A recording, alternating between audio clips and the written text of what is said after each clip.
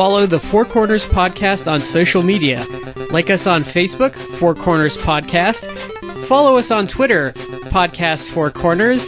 And check us out on Instagram, Four Corners Podcast. You can also subscribe to us on iTunes and Stitcher. Don't forget to leave us a 5-star review. I want to take this time to apologize to the television audience for what they're about to see.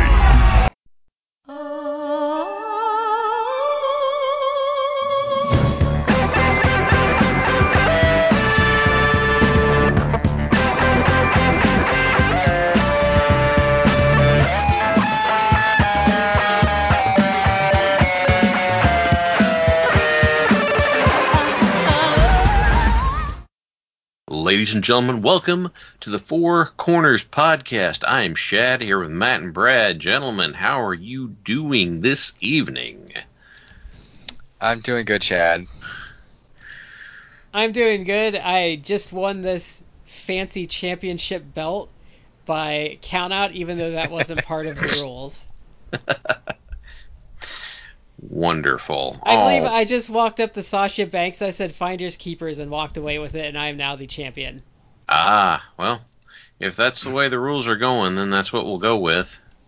At least until Vince changes his mind, I guess. You know what I love? Like, you can't even win the 24/7 title that way. You at least have to pin someone in some contrived fashion. It can literally be, as R-Truth has shown us, you can be just putting your hands gently on someone's shoulders as they're sleeping on a plane, and a ref can count 3, and you can win the title that way. Yep. But you at least need to pin someone. But apparently not if you want to be the women's champion. I think the Iron Medal weight championship, you still have to pin someone, and you don't even have to be alive. You just have to pin someone for a 3 count. True, you do not have to be an actual living, breathing organism. Yes. You don't even have to be an animate object. No. Correct. You can be a ladder, because a ladder was a multi-time champion and got a retirement ceremony. An inanimate carbon rod. Oh, well, you can actually be the championship belt, because the belt did win itself. That's true. You could be the belt itself. Yes. Thank you all for joining us. Yeah, I guess you can tell what kind of mood we're all in tonight. We want to say thank you for being here with us. We appreciate you listening in with us this evening. So we're going to get our shout-outs out there. The first one is going to be to Collar and Elbow, the wrestling brand, collarandelbowbrand.com. Use the promo code 4 Corners Podcast. That's the number 4, capital C in Corners, capital P in Podcast. No spaces. Save 10% off your order. I actually just got a Collar and Elbow shirt earlier this week. I got the Coca-Cola style emblem one, which my wife has already told me she's sick of hearing me go, always collar elbow. But it is just intensely comfortable. I was sad after I wore it one day, because that means that I would have to wash it before I wore it again. That's how comfortable the thing was. And for our other shout out, I'm going to throw that over to Matt. Matt! That would be to Orlando Colon. Again, Orlando Colon is a free agent, so he's willing to take bookings. Hopefully there's more bookings, even with Corona going on. I know that the indie scene is trying to bounce back a little. We're seeing some like game changer wrestling stuff going out there. I need to watch so that stuff, because supposedly the Janela Rush match is good. I purchased there was 2 shows this weekend, Saturday and Sunday, and I purchased those, but I've not had a chance to watch those. But I'm excited because I've heard good things. Yeah, I saw a clip from it. I wasn't exactly tickled with that, but there's some crazy bumps. I mean, dives. I have a tough time with GCW because it is well done, and there's a lot of creativity to their shows, but I'm not like a deathmatch guy, so it's kind of a love-hate relationship, because I appreciate like the booking, like they do have some characters in there, and they really do like throw some weird stuff at you, and they're not afraid to get weird, but I don't like the deathmatch stuff. Yeah. Deathmatch is very much not my thing. All right. So, this evening, we've been running pretty hard with I thought, some really good content this past month. I've been really happy with how it's turned out. Tonight, we decided we were going to kind of point our sails in a different direction, which means what happens tonight, Brad? The bag of holding. The bag of holding. Ooh. So, which I actually moved rooms, so I lost the bag in the move. So I'll find that at some point. I might have packed it up and it might be downstairs. But yeah, I can't find it. So. So do you just have an array of questions that we're going to dive through tonight, I guess? Yeah, I just have an array of questions. All right, fair enough. The first question we might actually spend the whole episode on, so we might not actually get to the secondary questions. Well, hit us with that first question. Let's get started. Because I actually broke the rules for how we do this, which is cold asking questions of us, because I gave them heads up because I thought this would require kind of some level of reflection on our part, because it's a bit of a loaded question, and Matt kind of said that when I told them, like, this is a bit of a loaded question, which I agree with. So the first question is, and it could be what the show is. What could the let's word this properly. What would the WWE have to do to get you back as we'll go a little lower level, a semi-regular viewer, which probably means that you watch Raw or SmackDown, let's say, half the time. Who wants to take this crap show on first? Well, let's be honest here. First, before we start throwing out hypotheticals, who here would say, like, I'm gonna just straight out say, like, I don't think at this point they could do anything to make me trust them enough to ever invest in their product more than a glance here and there ever again. And they just, and for starters, they would have to cut way back on programming to ever get me back. I guess it's not really I guess it's kind of telling that we're a mostly wrestling themed podcast, and we're basically admitting we're not watching the WWE programming regularly. Like, I'll keep up with what's happening, and I will sort of endeavor to kind of watch the pay-per-views, but even that's kind of fallen by the wayside a lot. We tried for the first year and a half of this show to actually review the pay-per-views, and we just couldn't do it anymore. It's tough because well, as you get older, life gets a little more complicated. But the other thing that I'm running into with this is they keep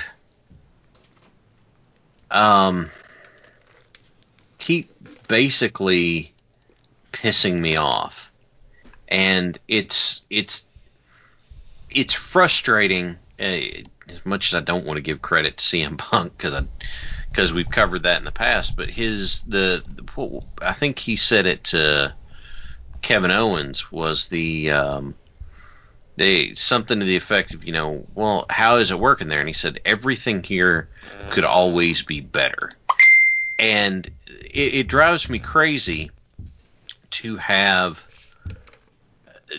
so much potential with people they have on their roster.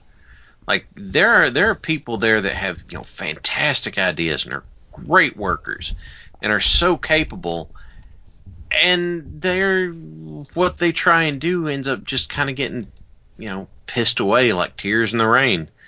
Because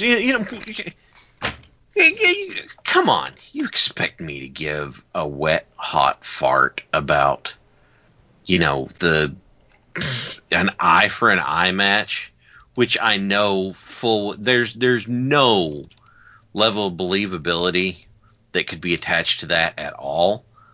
Like, no, I'm not. It's not. Can I add? Sorry to cut you off, No, Brad. you're Let me good, just you're add. good, sorry. Let me just add one small, just in that in particular. Because I was thinking about that the other day, and I'm like, I know that none of this is real, and you can have way more contrived, simplistic reasons for turning someone. So I imagine at some point Seth's going to be a face again, and we're all supposed to clap and cheer for him. But if you want to at least try and suspend disbelief just for a second and take it seriously, it's like how is Seth Rollins ever going to be a face again? He literally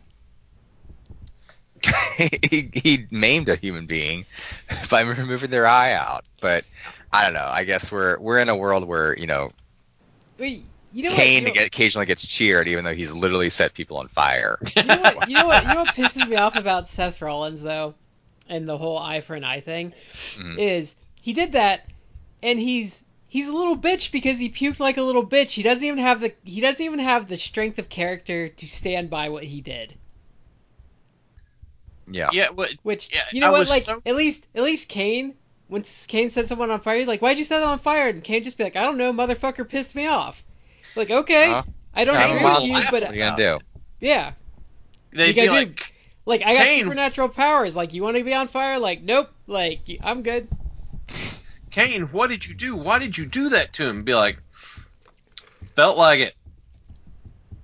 That's what I'm going to do. And then it's, but like you said, they didn't even have Rollins commit to the conviction of it. It was just, he chumped out, and Yeah, because like it didn't come up a lot when people were reviewing it, but like the puking thing to me just is like, okay, well the match was stupid, but your heel looks like a fucking geek because he can't even like deal with what he did. Like, it's just like, why am I gonna take him seriously? Like, why do I want to boo him? Like, he's just a little pussy. the way that I'm trying to look at it in another way, just for the sake of for the sake of discussion. But I am looking at this as it undermines the gravity of what it is. Because why did Ray do this? Is because Seth hurt him, right? So Ray challenged him. Ray's the one that challenged him to this. If Seth didn't want to do it, then he could have been like, Ray, what in the world's wrong with you? Why do you want to have this kind of match? It's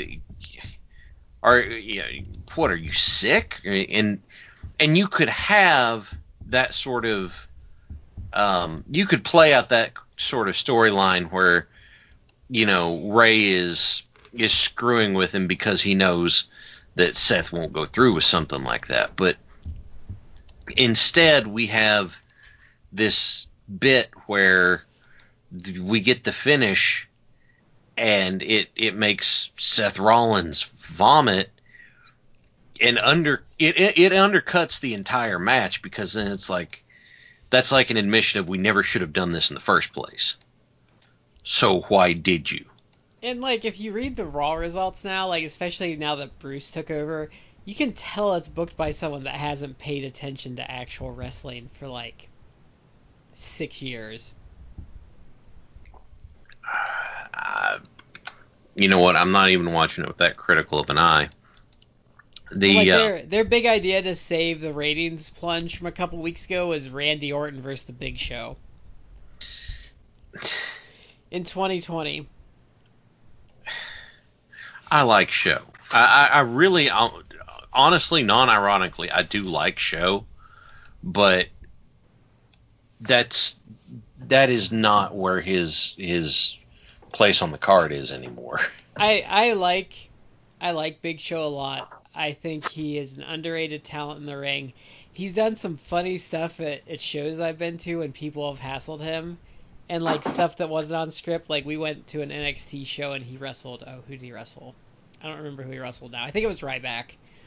And the fans were giving it to him, and he got on the house mic and he's like, you know what, guys? Like, I'm signed for another 10 years. And then he just Deal with played, it. yeah. And it was great because it was like a rare kind of like off the cuff moment. So I love the guy. With that said, I don't want to see Big Show on my TV wrestling anymore. Like, I won't turn it off if he's on, but if you say, "Oh, Big Show's gonna wrestle with Randy Orton of all people," that doesn't interest me. It's like, well, one, I'm not gonna watch because of Randy Orton, but two, like, the last thing Big Show did that I was interested in was that match he did with Braun Strowman that was fantastic, that really got Braun over, but like I haven't given a crap since then. It's like why don't you go dust off Kane, like corporate Kane, because yeah, that I really want to see that again. I to go back to your base question, what would it take to get me back on a semi-regular basis? As a regular viewer, number one, you got to let the guys handle their own stuff. They have got to quit handing people scripts that are written for them. You got to like just stop, because you've got to be a rare talent in order to be able to pull that off well. And like Joe can do it. Like, there's not a whole lot of guys that can do that, because that's not what you do anywhere else. Well, look at how, for comparisons, because it's a promotion I actually watch, that Eddie Kingston Cody thing, like the promos Kingston cut before and after is better than anything I've seen on WWE TV in years. A very long time. Yeah. And that was Eddie getting on the mic and doing some stuff.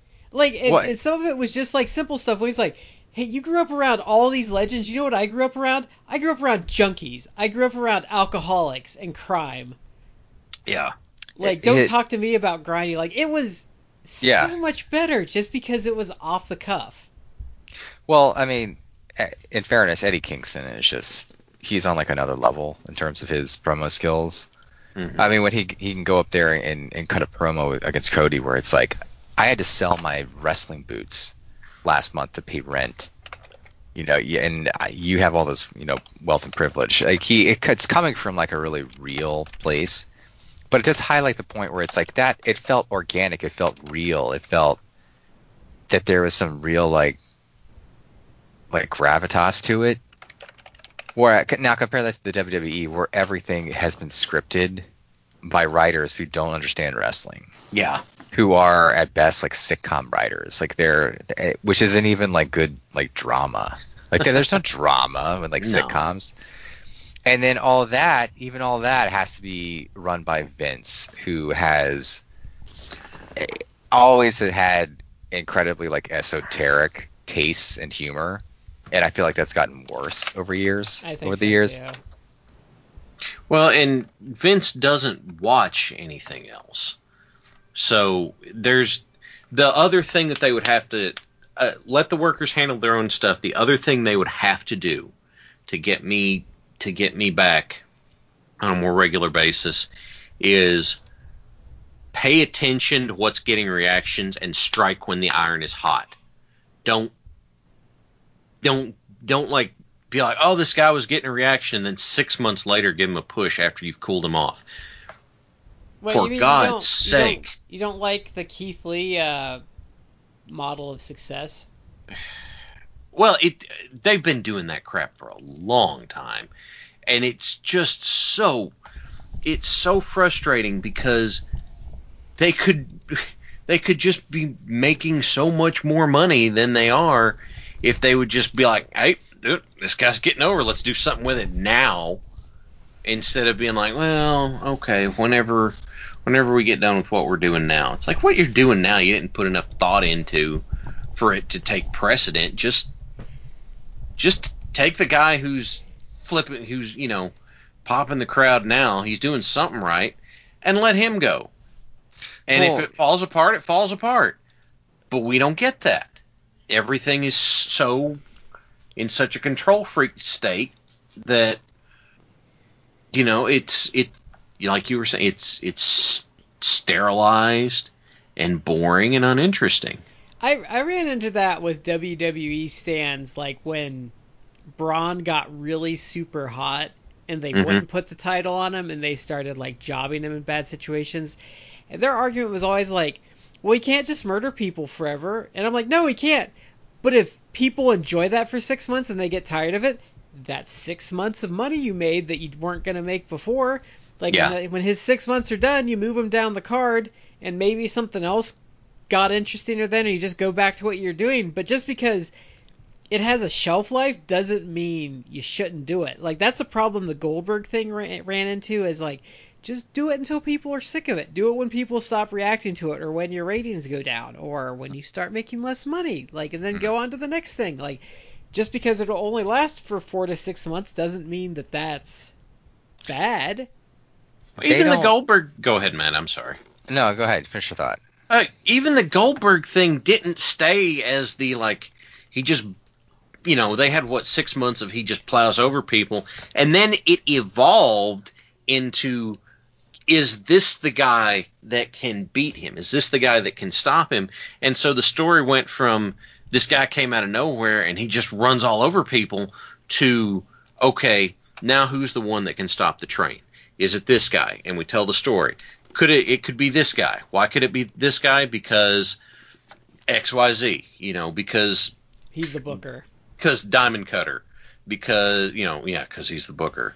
But you can just have the story evolve, and now instead of people just being like, "Oh, it's cool that he does that," they're invested, and they want to see what happens next. And it's not just the attraction of being like, "Oh, I wonder if Goldberg's bulldozing anyone tonight." It's like, oh man, did you see they're putting Goldberg out there with Wrath, and we're gonna, or whoever at the and we might see something.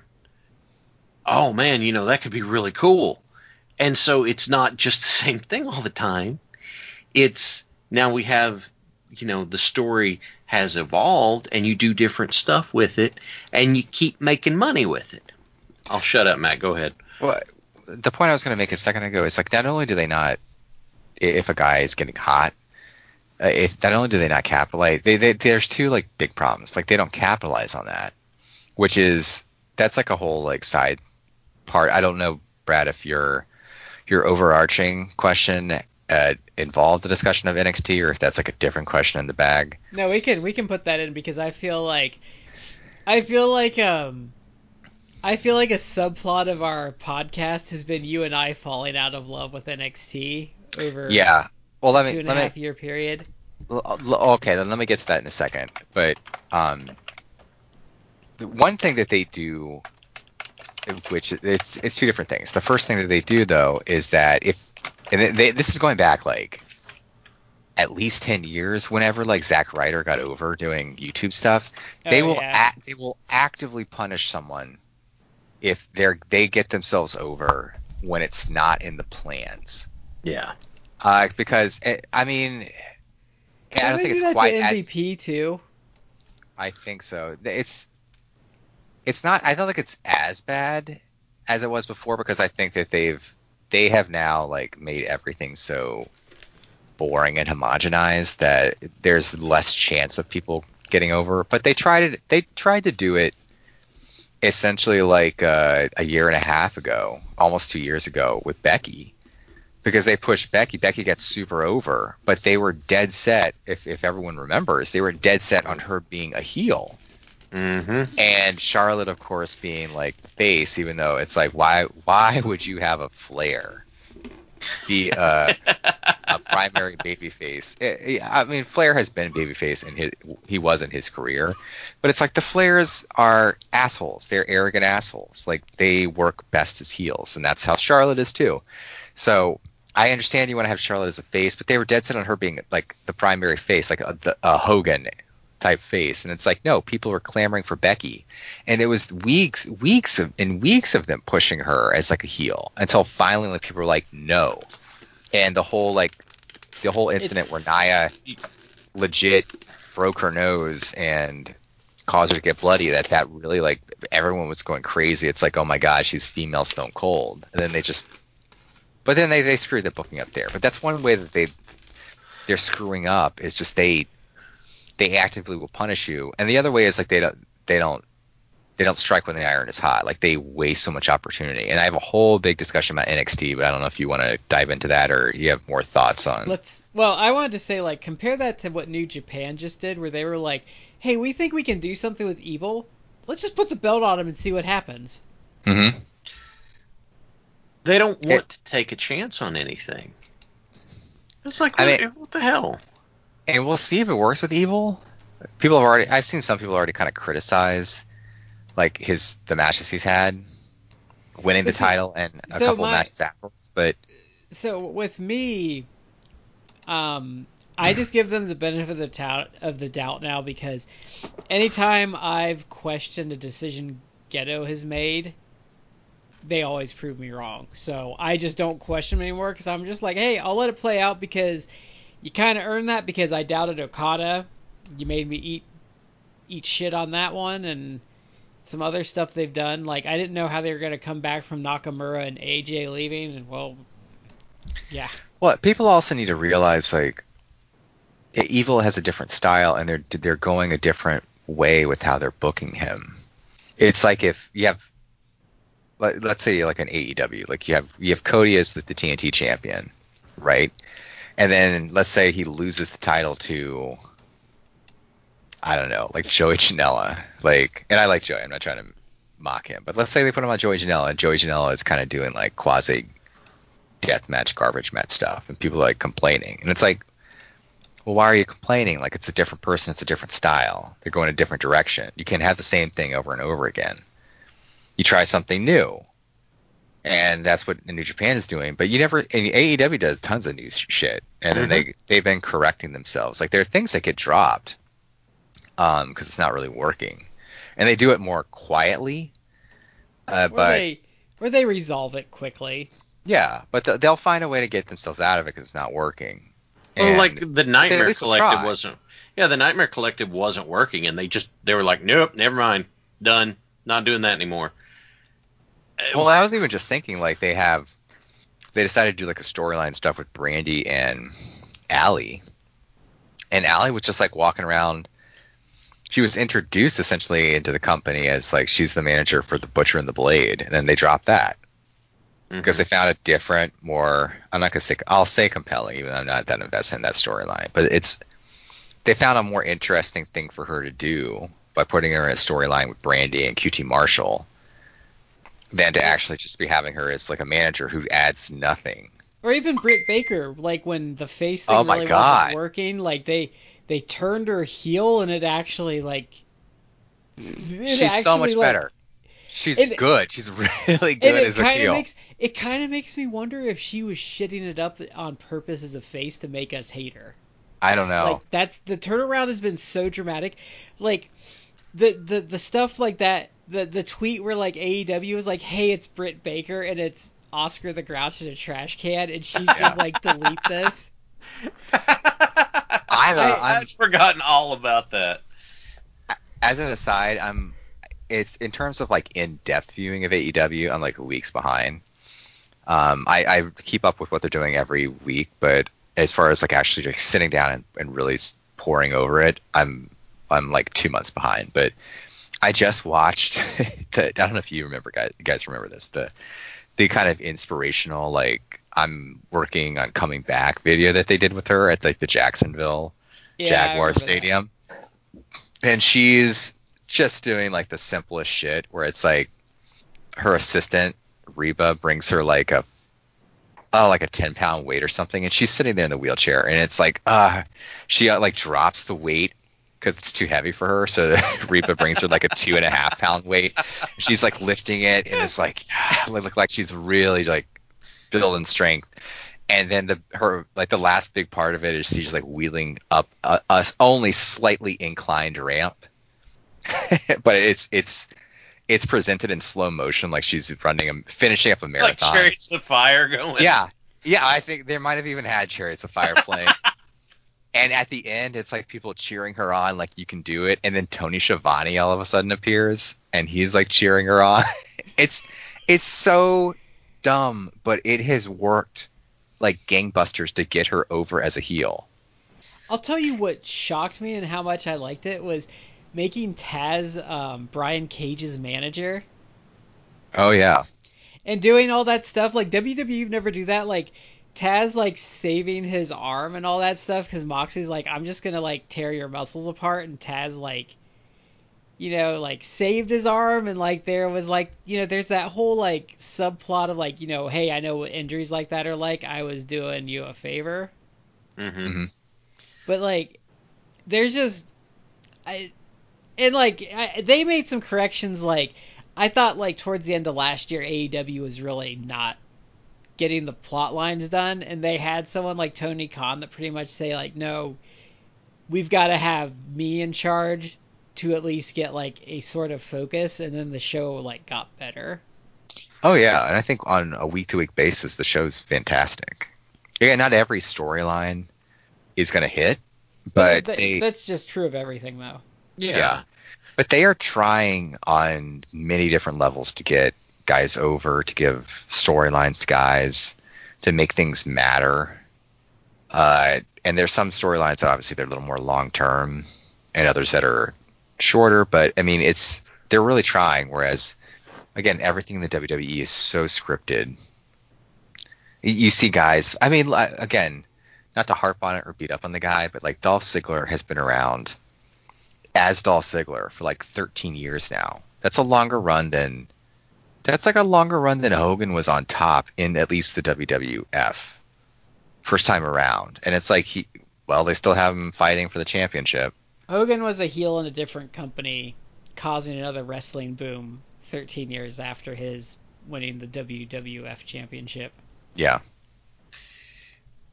Just, I think my favorite example, and don't get me wrong, because I love it. I know there are some folks who are friends of mine that don't, but I'm halfway certain that when AEW was starting and they hired Cassidy, they were like, okay, yeah, this will be a fun thing to have. But he got so over that they were like, hell with it, let's go. You know, and they just kept having him do stuff and kept having him do stuff. And then, you know, he's having he had a match with Jericho, a week or two ago or something like that. And people were rabid to see it. Mm-hmm. They're looking at it and being like, this is getting over. Let's do something with it. Well, see, but if it was WWE, though, well, they would do one of two things. It would get over, and then they would beat it to death until it was a dead horse. Or two, which is the most likely scenario, it would start getting over, and Triple H would instantly program with him to glob onto his heat and beat him clean in the ring, and then it would not be over anymore. That would be like 10 years ago, 10, 15 years, definitely. I was going to say. Well, no, because if it does well enough, he'd probably, like, find a way to slither his way into doing it. Well, what you would, taking Triple H out of it, what you would see is he would get over. He'd be like really over, and people would be really excited for him. And let's say like Seth Rollins is the champion, so they would want to put him into a world title program with Seth Rollins. So what they would do is they would have him face Seth Rollins, and so then Seth would beat him clean, and then they'd have a rematch, and then they'd beat him again clean, and then they'd have a third match, maybe a gimmick match, and then Seth would beat him. And then Seth would put him in a wheelchair and shove him off of the stage. Well, and he would also... He'd also have to work a Seth Rollins match because, God forbid, Seth Rollins do anything not formula. Right. And then 4 months in, after having been beaten repeatedly, then he would actually get his victory over Seth Rollins, and he wouldn't be over because you've booked him to lose for 4 months. And then Vince would be like, "Oh, we can't push this guy. I mean, he doesn't move any ratings. Kid doesn't have what it takes, guys. Sorry." Yep. Let's job him to Randy Orton. God Almighty, that's what you just hurt my soul when you say that, Brad. Well, I'm pretty sure the way things are building on the shows from what I'm reading right now, I have a sneaking suspicion that Randy Orton's going to beat Drew McIntyre for the title at SummerSlam. Looks like that match that'll at least be like the match the title match they go for it for and it SummerSlam. Sounds like they're building Matt Riddle up for a program with Baron Corbin, because why? Yeah, that's true. And Randy Orton started his career as the Legend Killer, and now they're turning him into the Career Killer.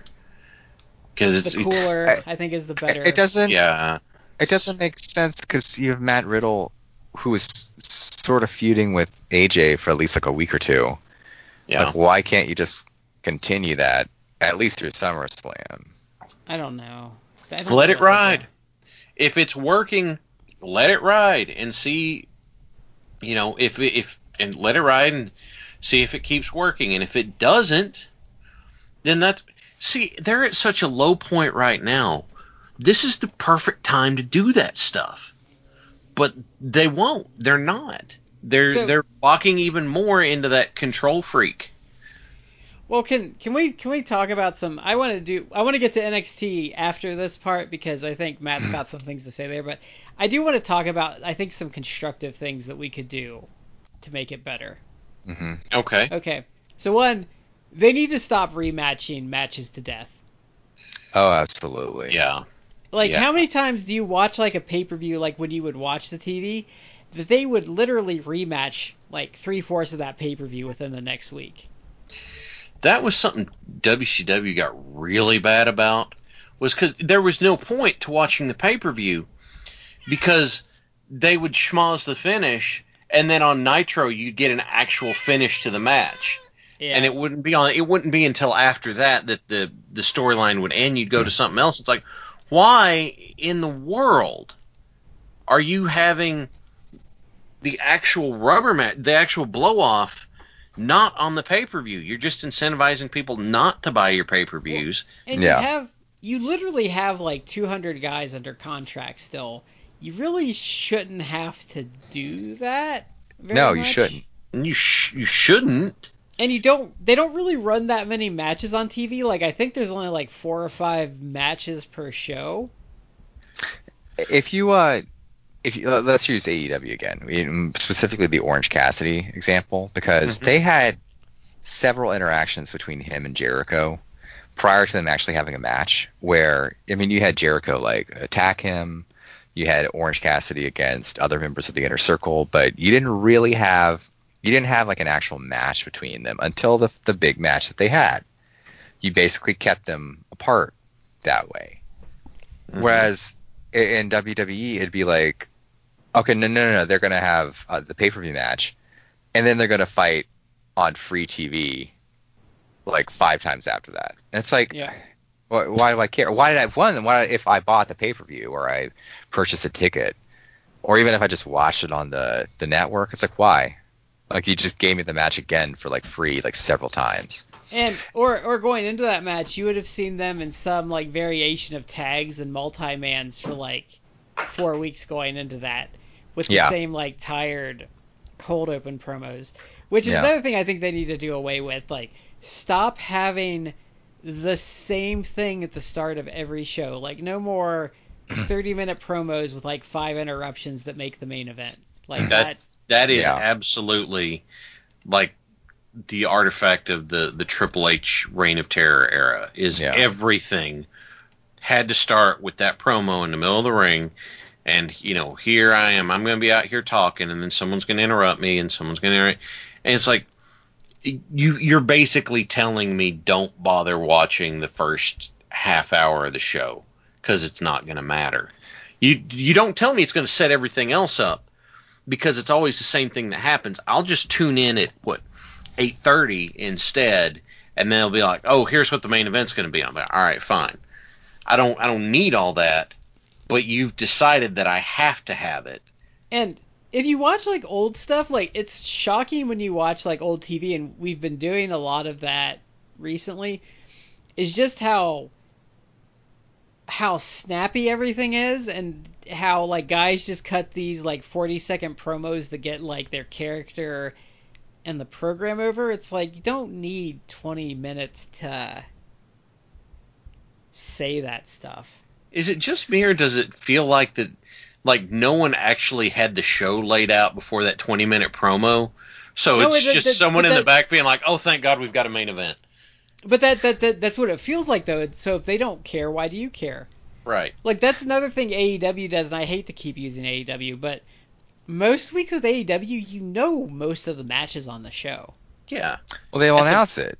They'll announce At the it a very week least, before. you know the main. Yeah. At the very least, you know the main. The main and at least one or two other matches. Like if they're going to have a tag team title match, or they're just going to have a big match. Like you'll know that they've been very good about promoting that. Mm-hmm. And then, so the other thing I would do, and this will be my last one, you got to cut down on your titles. They have too many belts. They don't mean anything. Like, I don't think you don't need 2 world titles. You don't need 2 women's titles. I really don't think you need women's tag titles. Honestly, like, you don't need 2 sets of tag titles because you don't have any tag teams. You know, really, the U.S. title you could just chuck in the trash because that's about what it means. Like, there's way too much on the shows.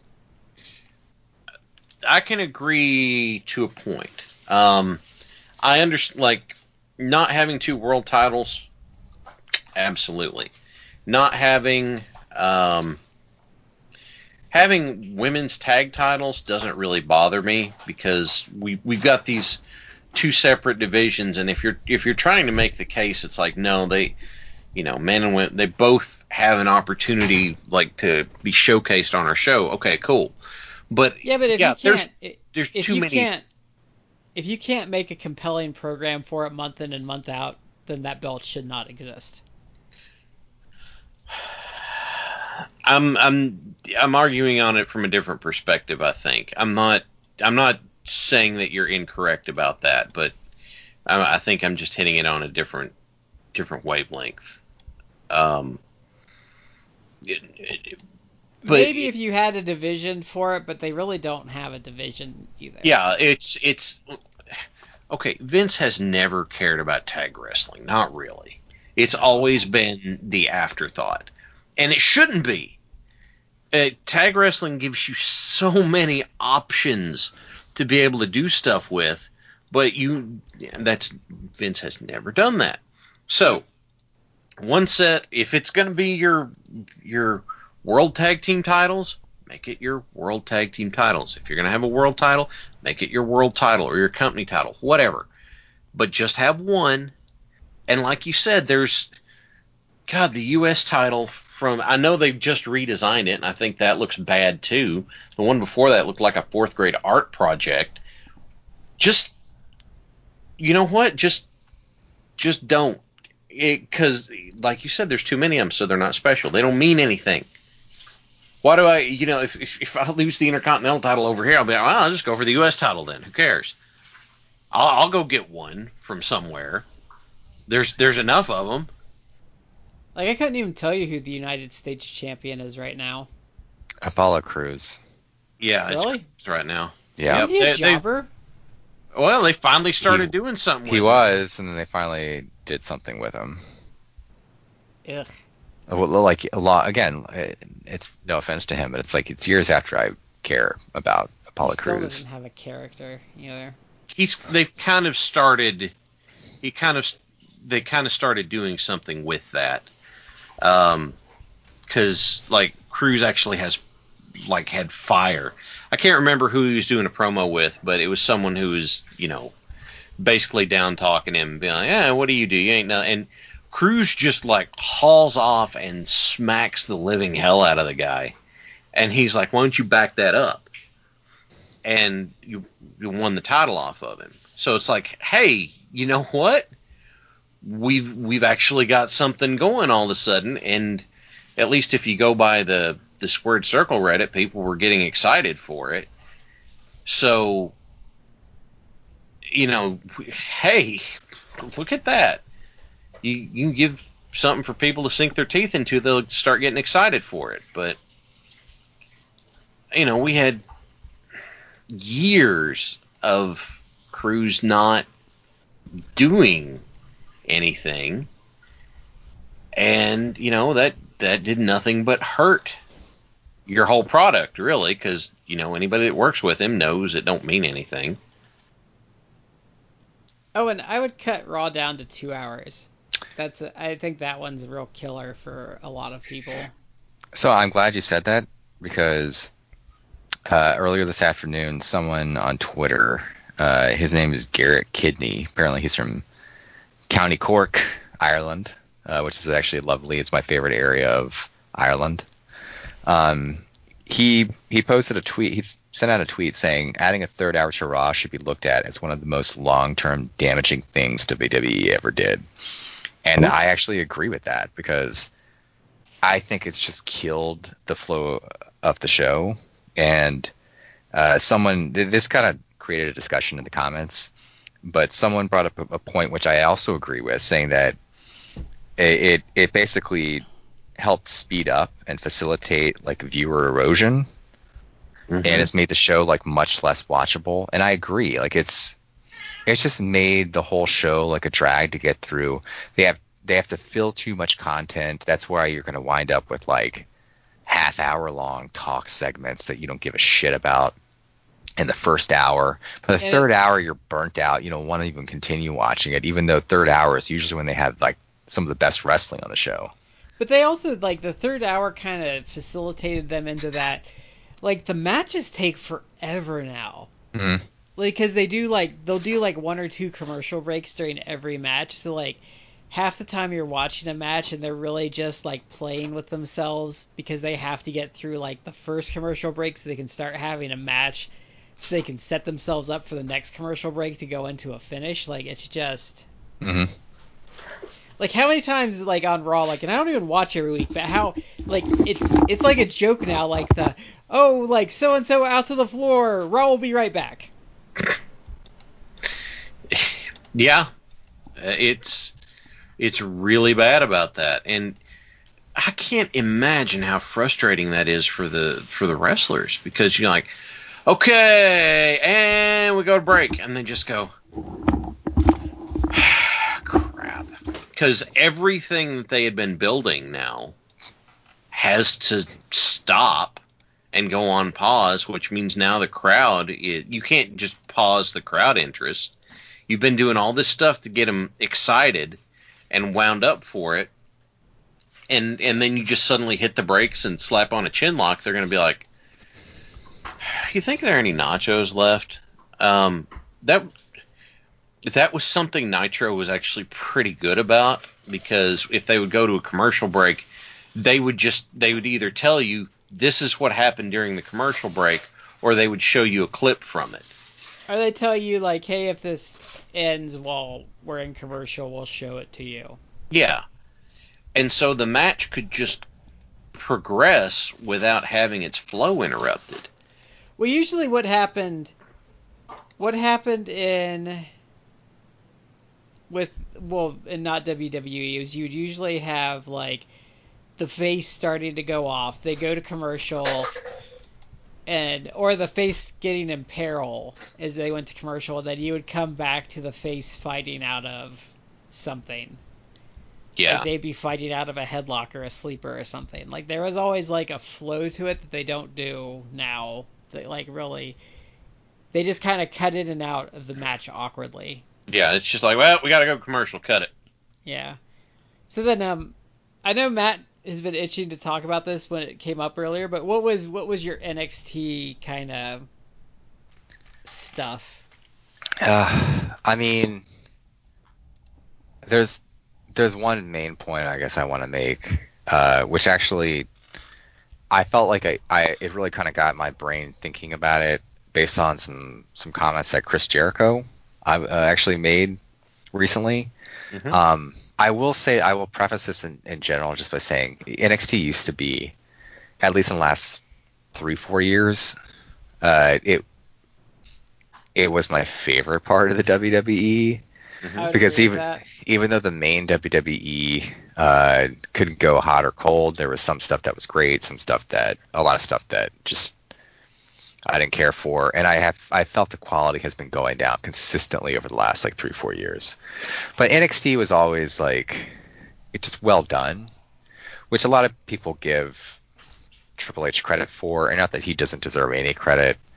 I feel it's easy to have a really good, essentially like its own little promotion. You can have like a really good promotion.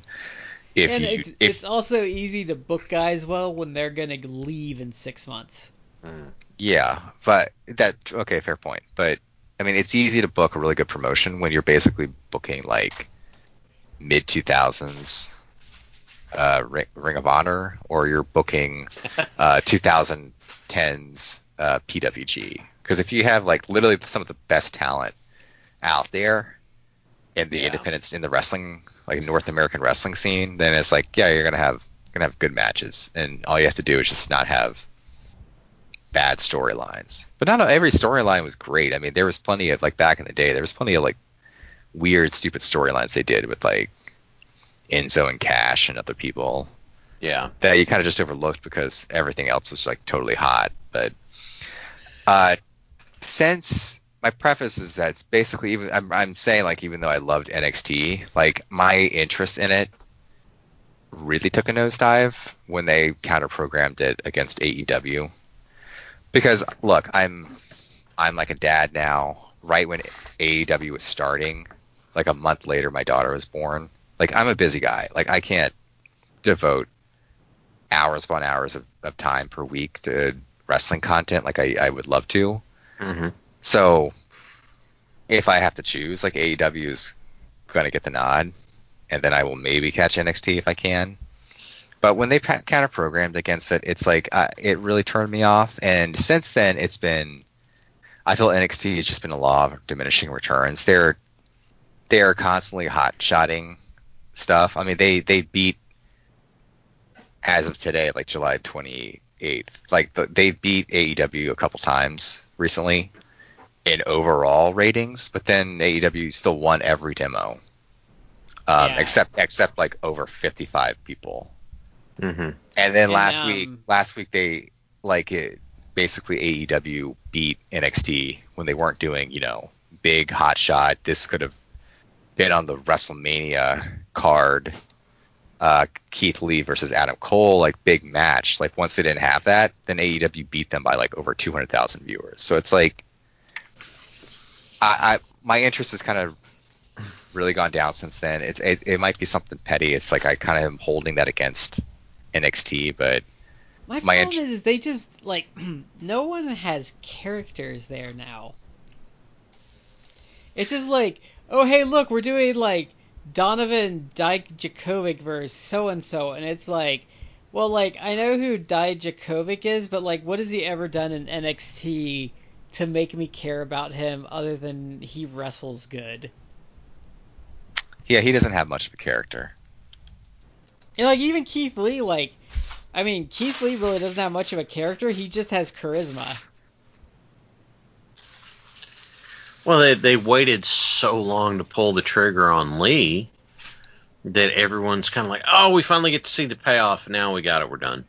And it's like, but like, and even going into that, like, why do I give a crap about Adam Cole? Like, I've seen him in other promotions, and he's, other than some PWG stuff, like, no one wants to pay to watch him be your champion. Like, he already failed in ROH, and you gave him like a year plus title reign. No, there are people who are Adam Cole fans. Yeah, but they're a minority though. Like, he's not. The problem there is like, and I think that's a trap NXT's fallen into. Like, his title reign was like that insular wrestling, like, kind of logic where they convince themselves that, oh, he has all this stuff that makes him a star, so we're going to give him this long title reign because he's this, like, kind of cornerstone heel property you need. And then, like, you look at the ratings and people are just kind of like, like, giant meh.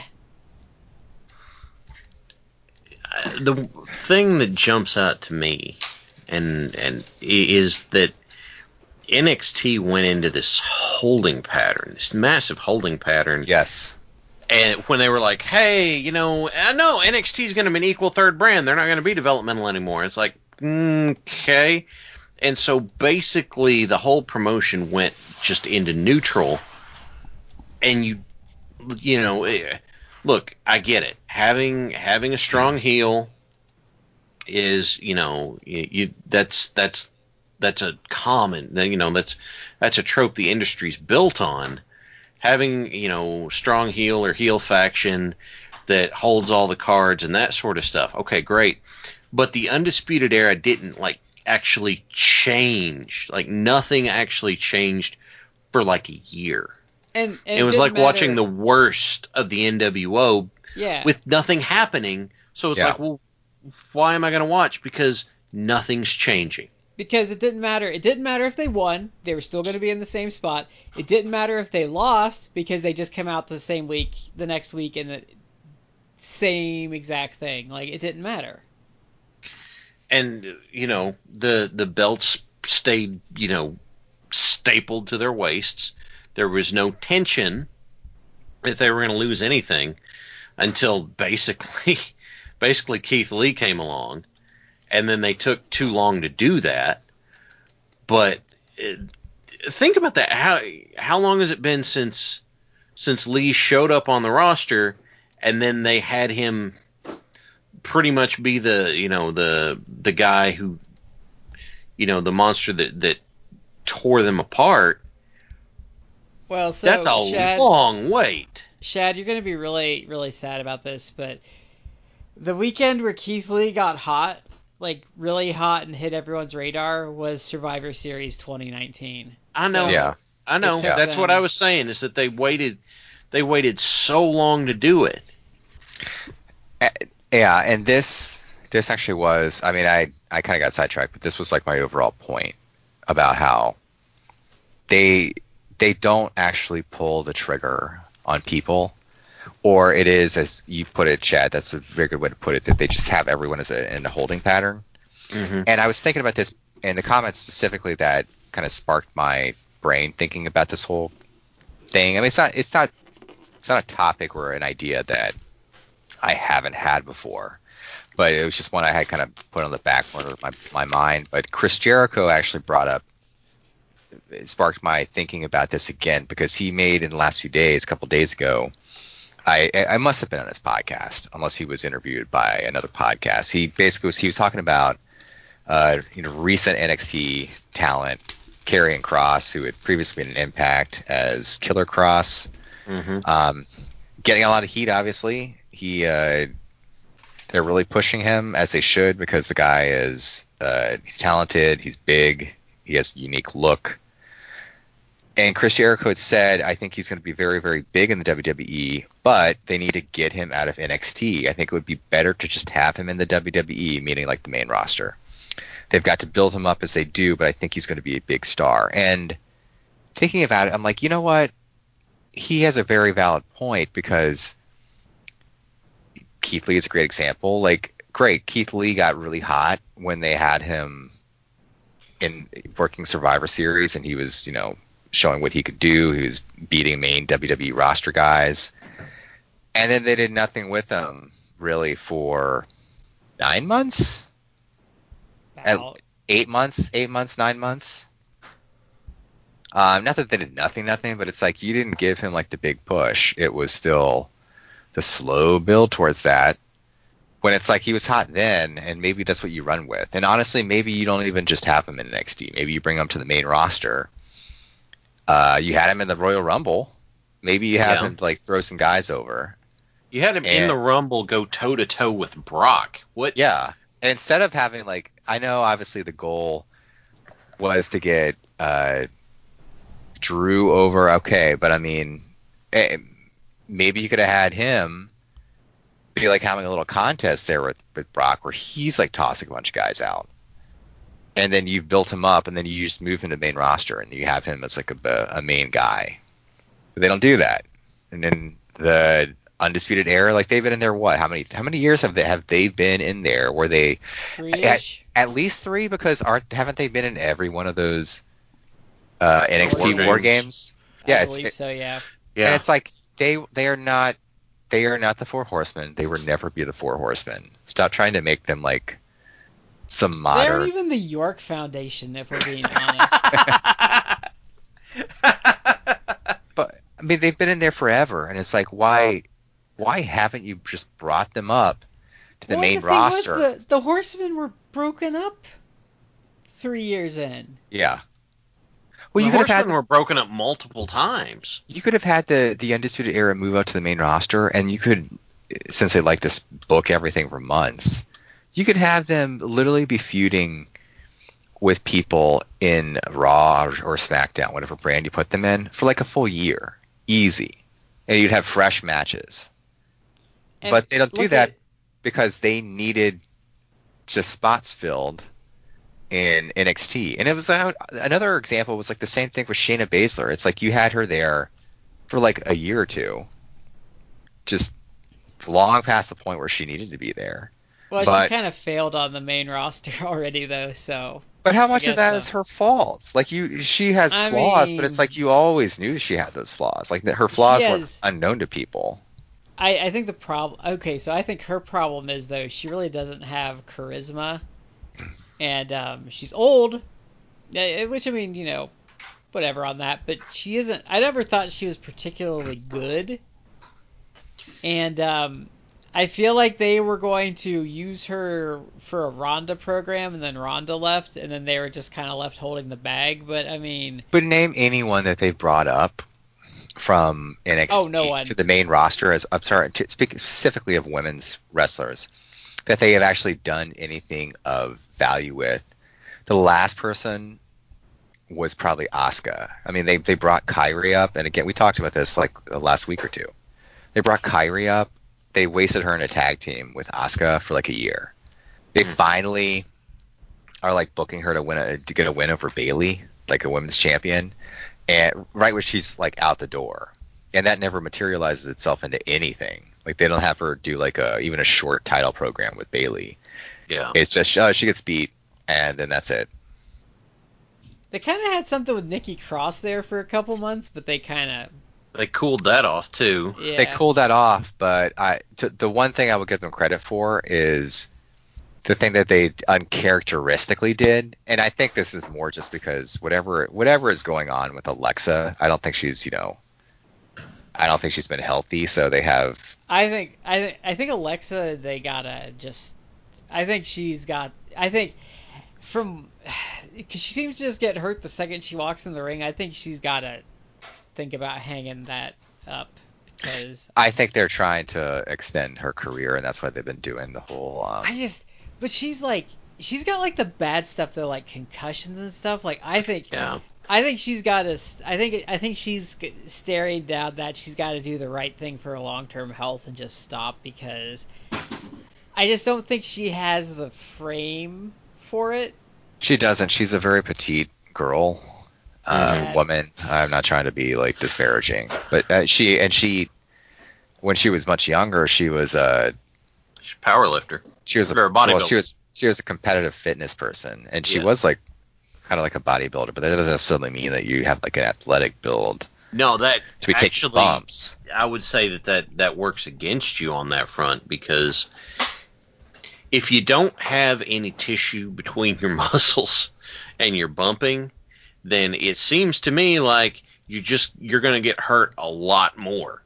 It seems to me with wrestling, you kind of, I know this is going to come off funny, and I mean it a little funny, but you kind of want some junk in the trunk if you want to be like a long-lasting wrestler. Like if you look at guys that were good for a long time, like look at Liger and his like weird like stumpy ass lower like torso. Well, if you're gonna by that logic, like look how many luchadors are. Yeah. And luchadors work even like doing crazy flips and shit until they're like 60, something like that. They have like that low center of gravity to kind of like squat. You've got to have you've got to have something there that's going to help absorb the shock. I also think though WWE shortens careers though, because they insist on flat back bumping, whereas a lot of those other promotions guys do some of that, but they also throw in like hip bumps and like pratfalls and stuff, so they don't bump the sheer amount that WWE makes them on their back. Yeah, and that comes again from them being overproduced. If everyone is laying out your match for you and telling you what you're going to do and that sort of stuff, when you don't have the freedom, I suspect that's why the stories I hear are that the guys, as rough as it is, they love, doing house shows and stuff, because on the house shows they get to, have some fun with it and do their own thing and make their own decisions. All of a sudden it's like, okay, this is making a lot of sense, but it's, their schedule is grueling. They're supposed to have a certain look that basically has no give to it, right?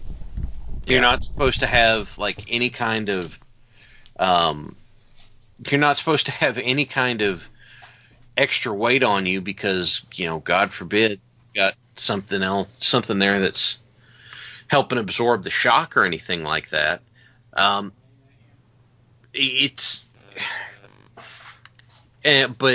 Christopher Daniels worked all over the world for how long? And, he's still going strong. There's something wrong with the formula, right? Yeah. The point I was trying to make about Alexa Bliss was that I'm sure there were reasons why she was in that tag team with Nikki Cross. I think mostly to just kind of help extend her career by having her take a little more easily while still being like active competitor. But the one thing that they did, which is uncharacteristic for them, is that they didn't have like, pretty Alexa Bliss be like dogging Nikki Cross and turning on Nikki Cross, which is where I thought they were initially going to go with that. Yeah, they didn't. They just had it be like, no, actually we're friends. Like Nikki and I are cool. Like we're a good tag team, and they won the titles like twice. So it was different. It actually like kind of subverted your expectations and the kind of the tropes you thought they were going to be. Going. No, you're absolutely right. They did that, and I was kind of waiting on the shoe to drop. And the other thing that it did is it gave. Look, Nikki had this cool, like her psycho act was different than everybody else because she'd get out there and she'd hit you with that grin. It was like that movie, The New Guy, when he's like gonna hit you with the crazy eyes, and she does that grin, and you're kind of like, "Woo, that's pretty great." She transitioned from just being crazy all the time to what she's intense now, but she's not.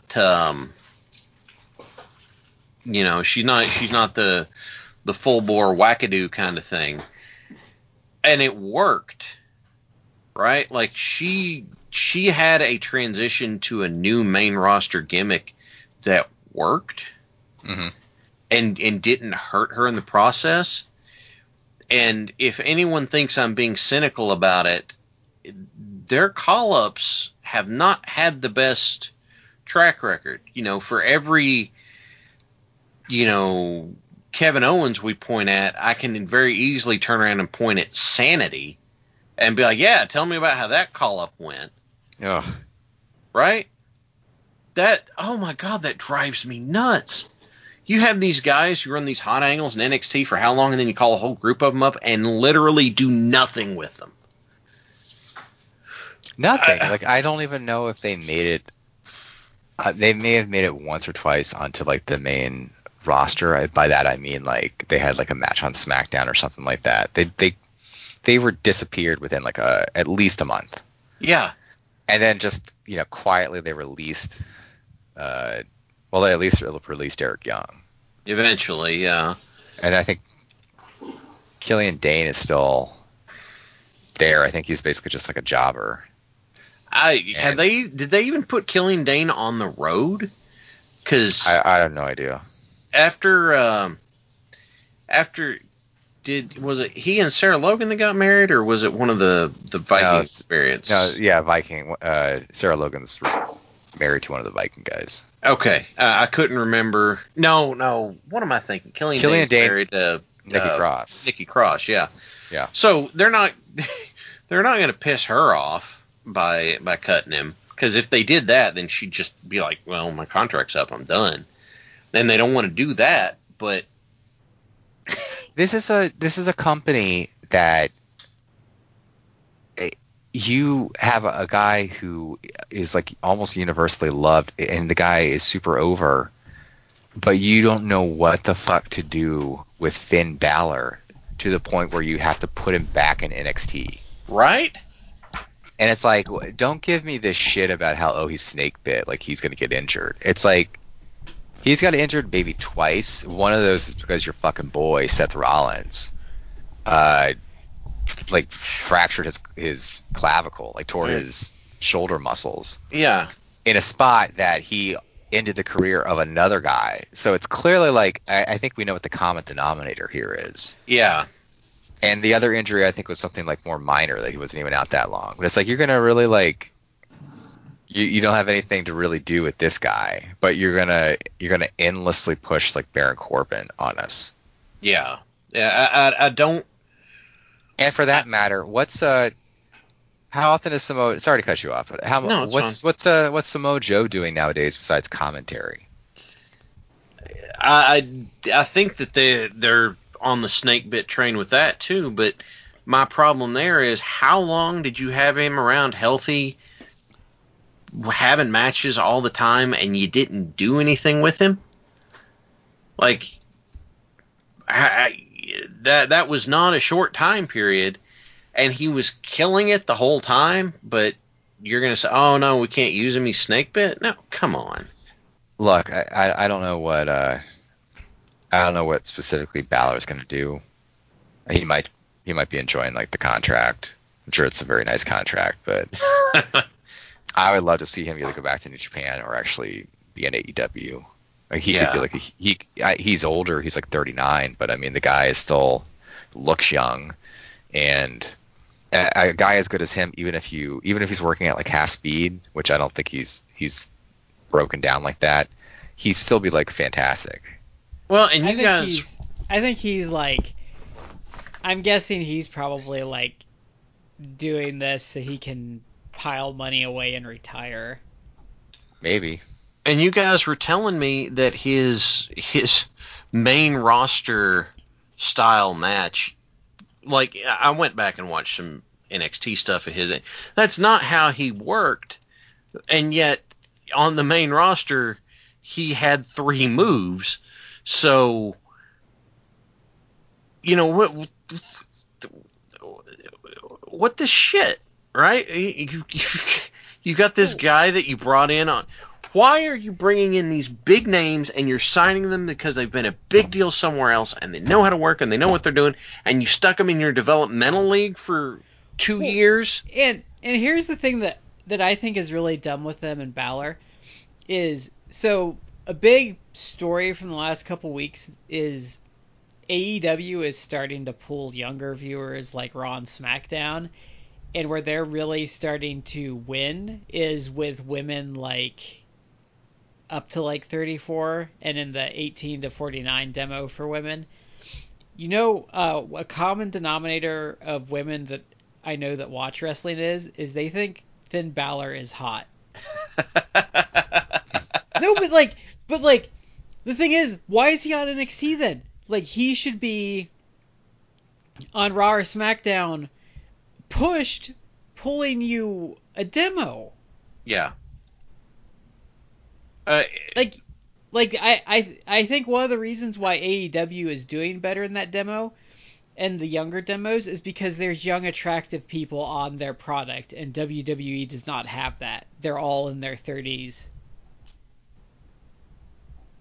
Like, I think that is part of the reason why AEW is doing better in the younger demos, other than the fact that they don't have that monochrome presentation. They just have young, attractive people of both sexes on their show. I can't argue with that logic, right? I mean,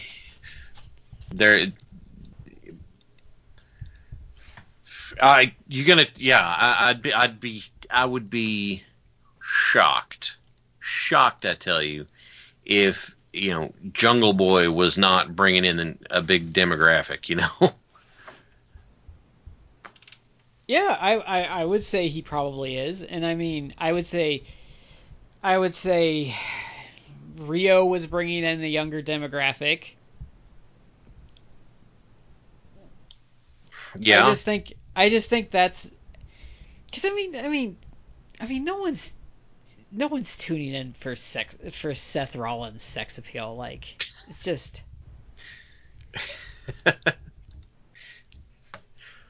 I You know what I mean, though, but there's like, but it's just like, I mean, when you think about it, though, like, so if you watch like the WWE programming, even at NXT, it's a bunch of people in their mid to upper 30s on the shows. Like, what is a person under 34 really going to get out of that? And I mean, um it's not even like a conscious thing, but I remember like when I watched WCW, like I started watching when I was 16. Like Rey Mysterio was only a couple years is only a couple years older than me. Yeah. Yeah. And like Kidman was like, you know, Hoovy. there were people of all ages on the show. And they were doing different stuff. It was a joke for a while of the WWE main event style, but it was true in that, you know, everyone was working basically Stone Cold's match for a few years there. And now you don't have that exactly. What you have now with the WWE style. It's pretty much a very sanitized indie spot foo style for a lot of it.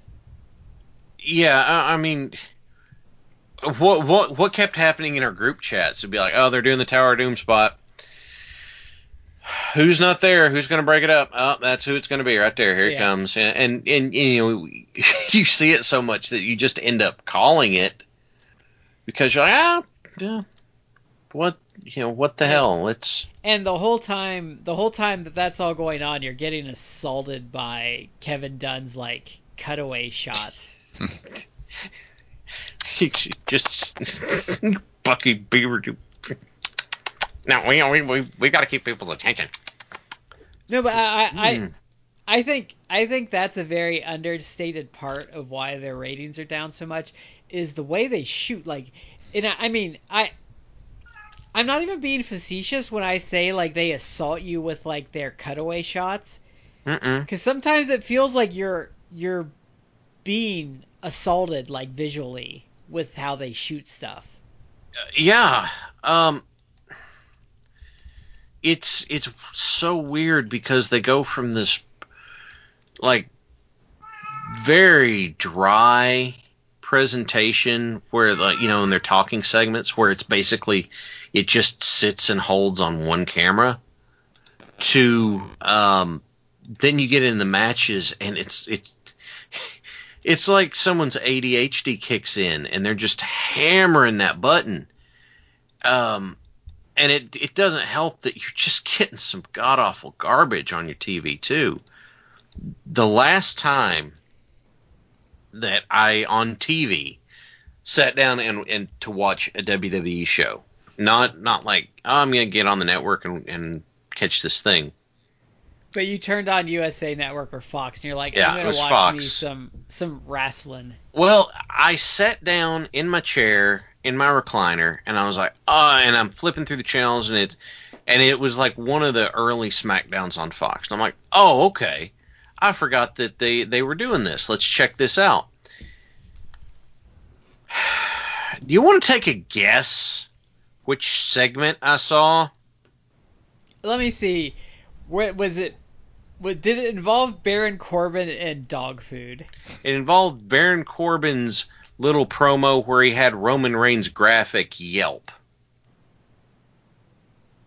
Like, not even the dog food thing. The thing where it was like, oh, you know, Roman Reigns says he's the big dog, but you know what big dogs sound like? And it's just his graphic going, arr, arr, and I'm like, hell no. I just turned it off because I was like, you're I'm reminded me done. of a movie right now. So this reminds me of Office Space when the main character goes to his neighbor. Does anyone ever ask you if you have a case of the Mondays? And he gets this really disgusted look. And he's like, no, I think you'd get your ass kicked if you said that. Hell no, That's like man. what I was thinking of while you were talking about that. Yeah, hell no, man. Someone get their ass kicked for something like that. And I was like, what? It actually was embarrassing for me to be a fan in that segment. And it's just, and I had this moment of reflection where I was like, somebody sat down and wrote this It was probably presented laughing it. to themselves. You know what? I don't think they were. I think they were like, I've got to get something out there. Vince will like this. That's what I am like full bore convinced happened, is that they forgot to do their homework and had to rush to do their assignment right before hand in, and that's what they came up with. Can you believe he survived leukemia and he had that goodwill going for him, and they were doing that with him?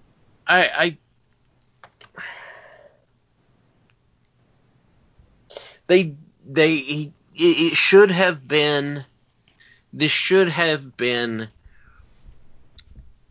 like divine providence for the guy's career, that the guy comes back with all this goodwill and everything like that, and he gets a fresh start, and the fans are more behind him than they have ever been.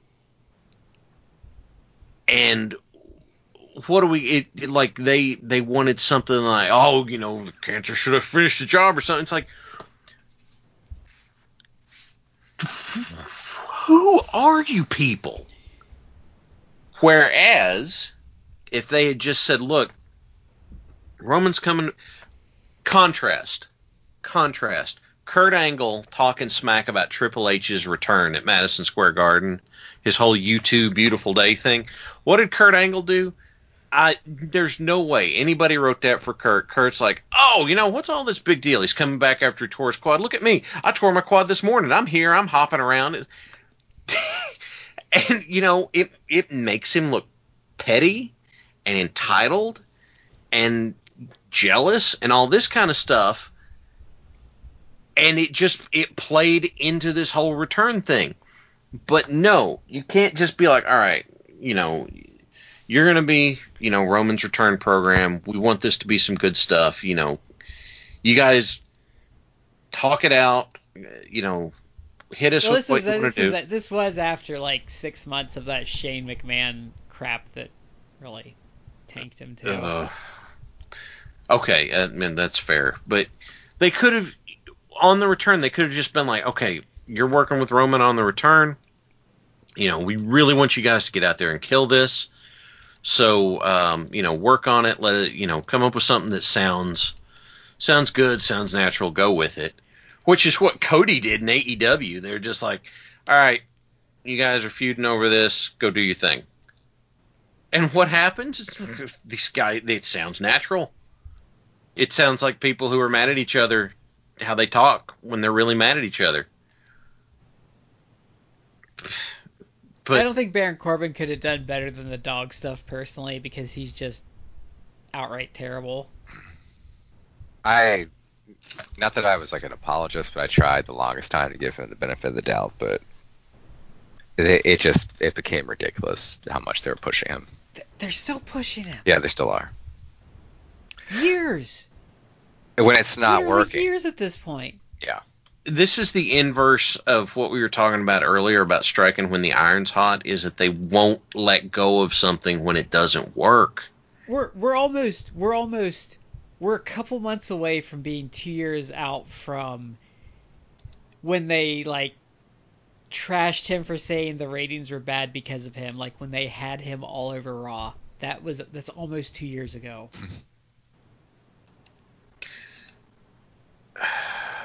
God. Yeah. Go ahead. Do you realize Magnum TA only had like a 5-year career in wrestling? Yeah. As good as he was, yeah, it was something short like that. Yeah. And Baron Corbin he hasn't been on the main roster for 5 years, but probably feels at least like 3 years. He's been around. I mean, he's been with the company at least 5 years. Yeah. Yeah. Because I saw him, he wrestled on the first NXT show outside of Florida, and that was 2015, I think. He was on the first Takeover. I don't remember who it was, but he squashed somebody. Doing his biker gimmick thing. So I don't know. It's just ponderous. It's exhausting. I hate those like wrestling. I'm gonna do the quote unquote veterans that like try and defend him and are be like, no, he's just getting heat. Like, well, no, you see, if he was actually getting heat, people would pay to see him lose. Like, people just stop watching and going to shows because of him. Yeah, like, that's not getting heat. There's a certain amount of, and it's unfortunate that this name got attached to him, but X-Pac heat is a very real thing, and there's some people that for some reason can't tell the difference between X-Pac heat and in real heat. It's not a we want to see this guy go down. It's a we don't want to see this guy anymore. And it's not the chorus of boos. It's the groan of response whenever they make their entrance, right? Think back to whenever you heard you dealing with the X Factor and the crowd went, oh, right? That's yeah. It's like, yeah, well, okay, all right, I'll give to you that he's getting heat. You realize the heat that he's getting is not the kind of heat that gets people, tuning into your show week after week. No, it's just it's just a weird thing. Like, have you ever noticed like people in the wrestling business get really like weird opinions about things? Well, they get defensive of the other guys because there's the kinship. We work. I know the kind of thing he's going through. He wants to do a good job. He's trying at it. But then sometimes you just got to look at it and go, this is not working. And as obsessed as they are about making people like enforcers or bodyguards or henchmen to people, I don't understand how Corbin didn't catch that. How he ended up in the primary spot when there are people who are way, way better. How is Corbin the one that they hook people onto? I've talked too much lately. Well, the problem is, like, I don't like when people, like, defend him and they turn around and they try and, like, crap on Marco Stunt or Orange Cassidy. And it's like, well, see, the reason you're wrong is because people actually pay money for things involving Orange Cassidy. They do not pay money to see Baron Corbin do anything. Yeah, I've heard, I mean, I don't know the figures, but I've heard that Orange Cassidy does move merch. Yeah, I've heard that too, and it doesn't surprise me. I've seen his stuff out in the wild. Oh yeah. I don't think I've even seen like a Baron Corbin shirt at like a WWE show. No, well, okay, let's be fair. I have seen someone with a look similar to his. Right before the Applebee's in town closed down, the host was dressed the exact same way. So, not really the same thing. Now, wait, did he try to give you like, did he try to clothesline you, or did he just want to take your order? Because I mean, we need to differentiate if it was actually Baron Corbin or an Applebee's server. But, well, wasn't a server. It was the host. So okay. Well, but I guess we don't know what Baron Corbin does in his off time, so he might actually just go to Applebee's afterwards. That's like a bad joke I hang on to for too long. But the other thing is, like, I noticed that, like, I never talk. You guys were a little more bullish on Seth Rollins when I pretty much shit on him from day one, but I've been to shows even before that Seth Rollins push. And people would wear his merch, but it always felt like the people that had his merch on wanted someone else's shirt, but it was sold out, so they settled for like the Seth Rollins shirt. I've seen like people at conventions wearing Rollins shirts. But by the same token, I've seen way more people at conventions with Bullet Club shirts or, Young Bucks or the Elite or something like that. So it's the Rollins saturation point is, by comparison, pretty low. Also, I feel like if I wore a Seth Rollins shirt to a convention, I would not get a single comment on it. But I have gone to conventions with Bullet Club shirts on, and I have gotten too sweeted enough that my niece was like freaked out by it.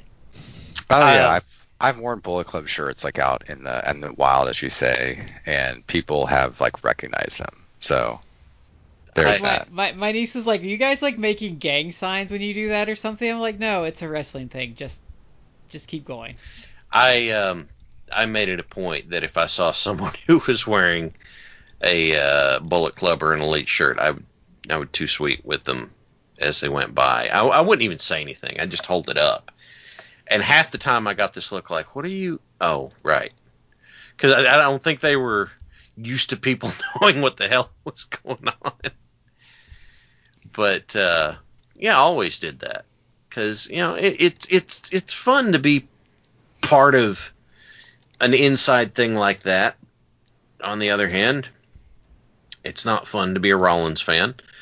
So, also, the Bullet Club stuff actually fit my opinion on what a wrestling shirt should be to a T. Actually, it could go both ways on that one, because we talked about this a while ago, and Shad found it quite humorous. But in my opinion, to have a good wrestling shirt that will sell well is, if you walk up to an old lady that does not know what it is, she should either think that you are in a gang or worship Satan in some manner.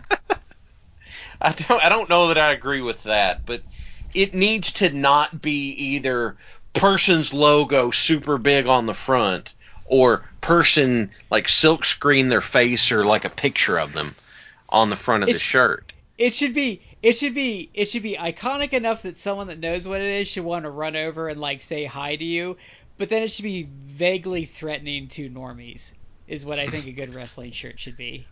I don't know that I agree with the threatening. Not like threatening in that they should feel unsafe. They should just not know what you're into and be kind of like wary of it. Yeah, like you could be a diehard fan of a death metal band, or you could be maybe part of like a biker gang. Yeah. One of my favorite wrestling shirts was the old school Diamond Dallas Page, where it was the blue with the hands up and his face in the middle of it thing. Because you look at it and you're like, okay, if you're a wrestling fan, you know what it is. But if not, it's just kind of a cool looking design.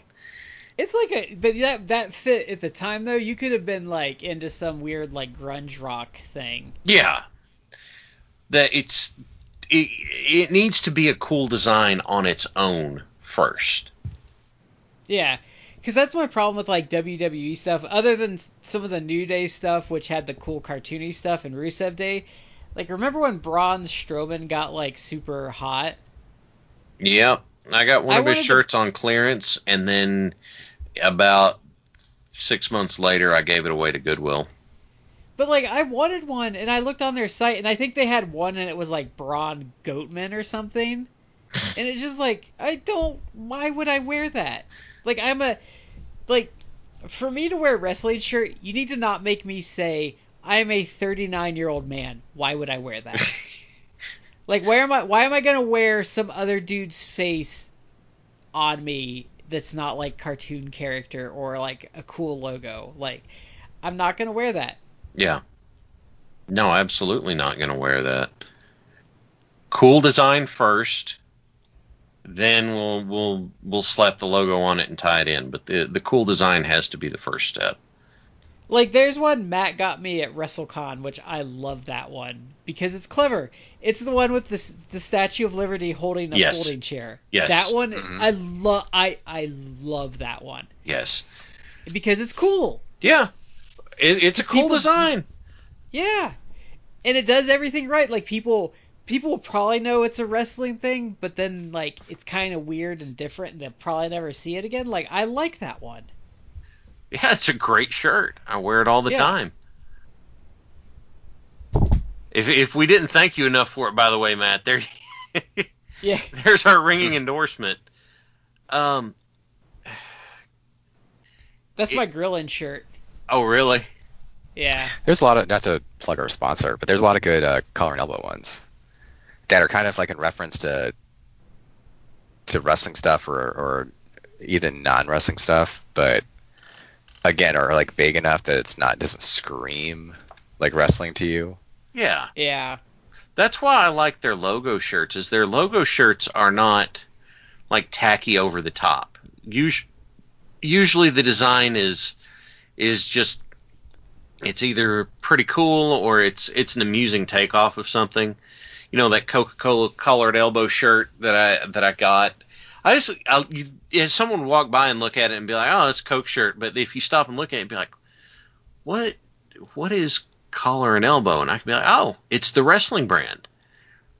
And if they're interested, it'd be like, "Oh, hey, that's a shirt I would not be embarrassed to wear in public."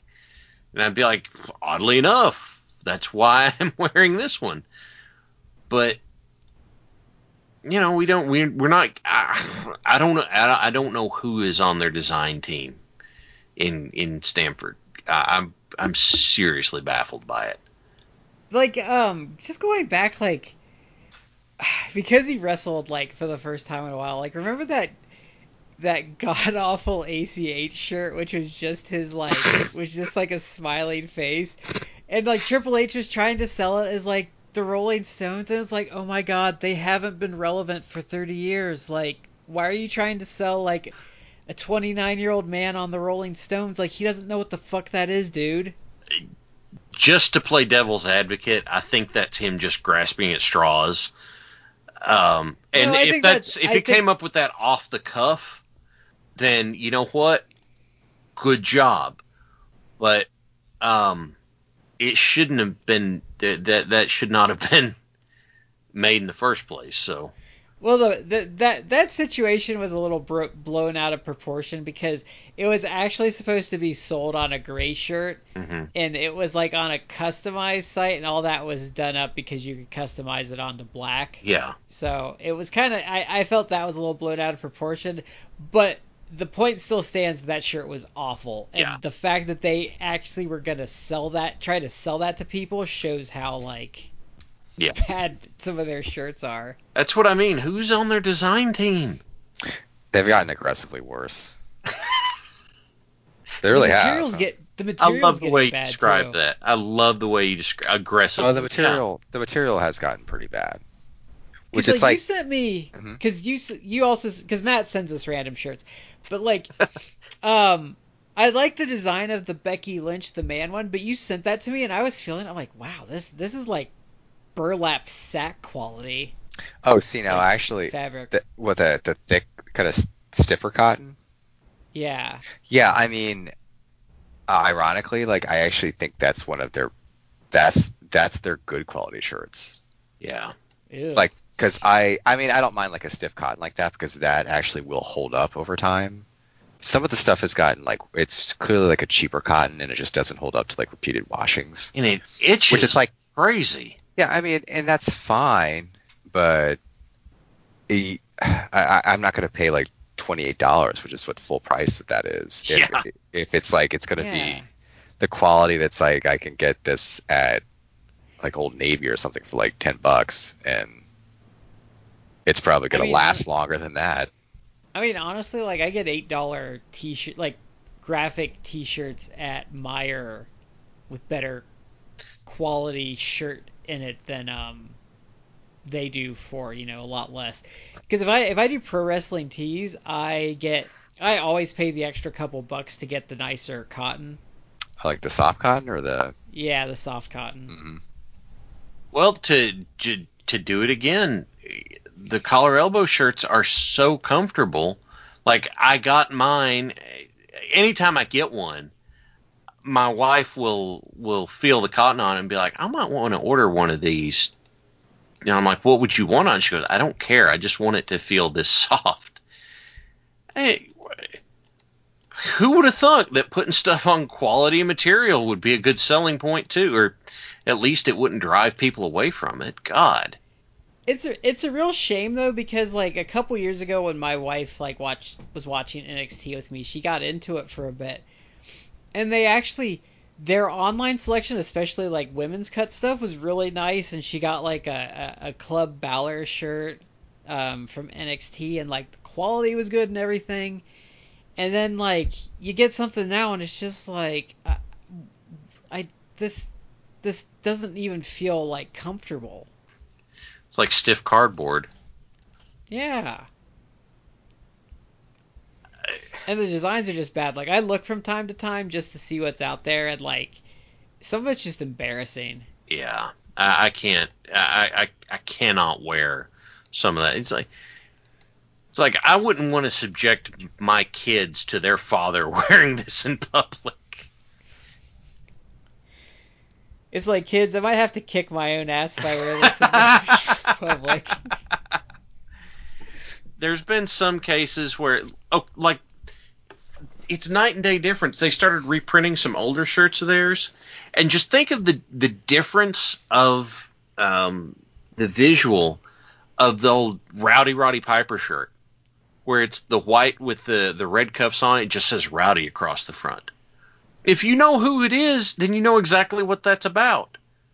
And I'm not saying that, it's got to be secretive or anything, but think about that for a second, just how excellent that is in its simplicity, and how, it's identifiable without being, gauche. Or the, they printed the Dude Love shirt, which just looks, this psychedelic hippie kind of thing. Cool. But now it's just everybody's got their face on something. Well, you know what their shirts remind me of now? Remember when wrestling was like super hot in the late 90s, and like if you went to like the store or something, they didn't have the stuff you could get at the shows. They had like the knockoffs that weren't good enough to actually like sell on TV that had a lot of that stuff. Like their shirts look like the second rate That was the stuff that you got at the store. That was the stuff I saw at the flea market.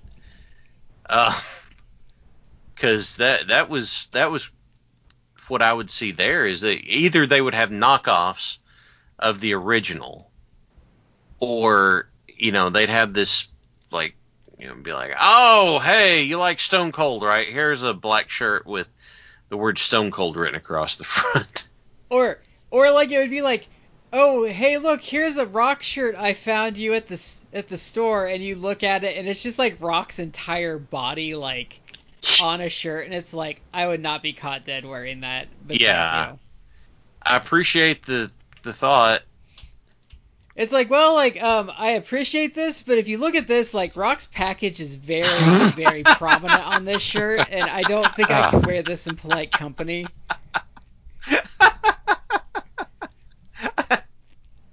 I never had one of those.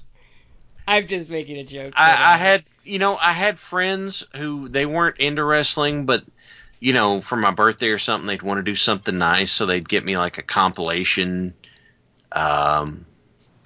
or something like that, and it was things like, The Undertaker, he buries them alive, so it was a bunch of basically like Coliseum video matches of The Undertaker. Yeah. And I was like, thank you, I appreciate it. I can tell you guys put a lot of thought into it. And then I'd watch it later and I'd be like, oh god, this is them basically just, this isn't really okay. I was watching, just because, going back to my Rock joke, I was watching USWA, and there was like a tag with Robert Fuller, and my wife's like, he needs to wear different tights. I'm tired of seeing his package, and I'm like, look, that man's gonna have to cut it off, or you're just gonna have to deal, because it ain't getting better no matter what he does. That dude would have to be wearing like, I don't know, like heavy denim or something to obscure very much. Like, there is not enough duct tape in the world, I don't think. Like, there's a reason that man is so happy all the time. Like, and you're seeing it in its glory. I don't know. It was like really obnoxious. Like, he was doing something. Like, yeah, like it is kind of bad, but like, I think that was a joke in the Foley book. Is that what was it? Ethan Embry used to be like all proud of his stuff until Robert Fuller made a visit to his territory and showed him why he was called the Tennessee Stud. Poor Ethan was never the same after that. I know they used to talk about this is going out of wrestling, but Milton Berle used to love showing it to people because he was so proud of it. Like the LBJ of.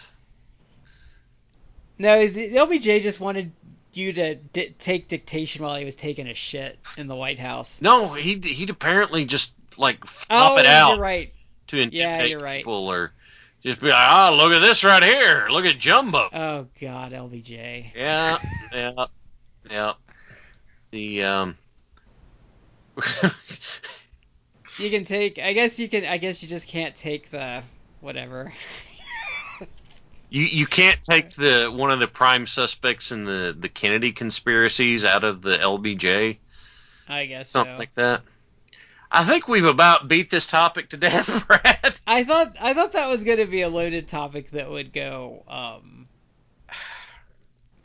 Because I didn't know how it was going to go. Because like honestly, to me, like before we go off of this episode, like to me, like I've just come to accept the fact that the WWE is never going to present wrestling in a way I find acceptable, and I've just kind of moved on. And I think you can tell if you listen to the podcast that we've kind of just moved on. I think I might be to the point where there'll be times where I'll watch it if it's on, but they're not. They're gonna have to consistently change their approach to get me back as a long-term viewer. What do you think, Matt? I would agree. I mean, I'm too much of a wrestling fan to ever like entirely cut it out, but it's not.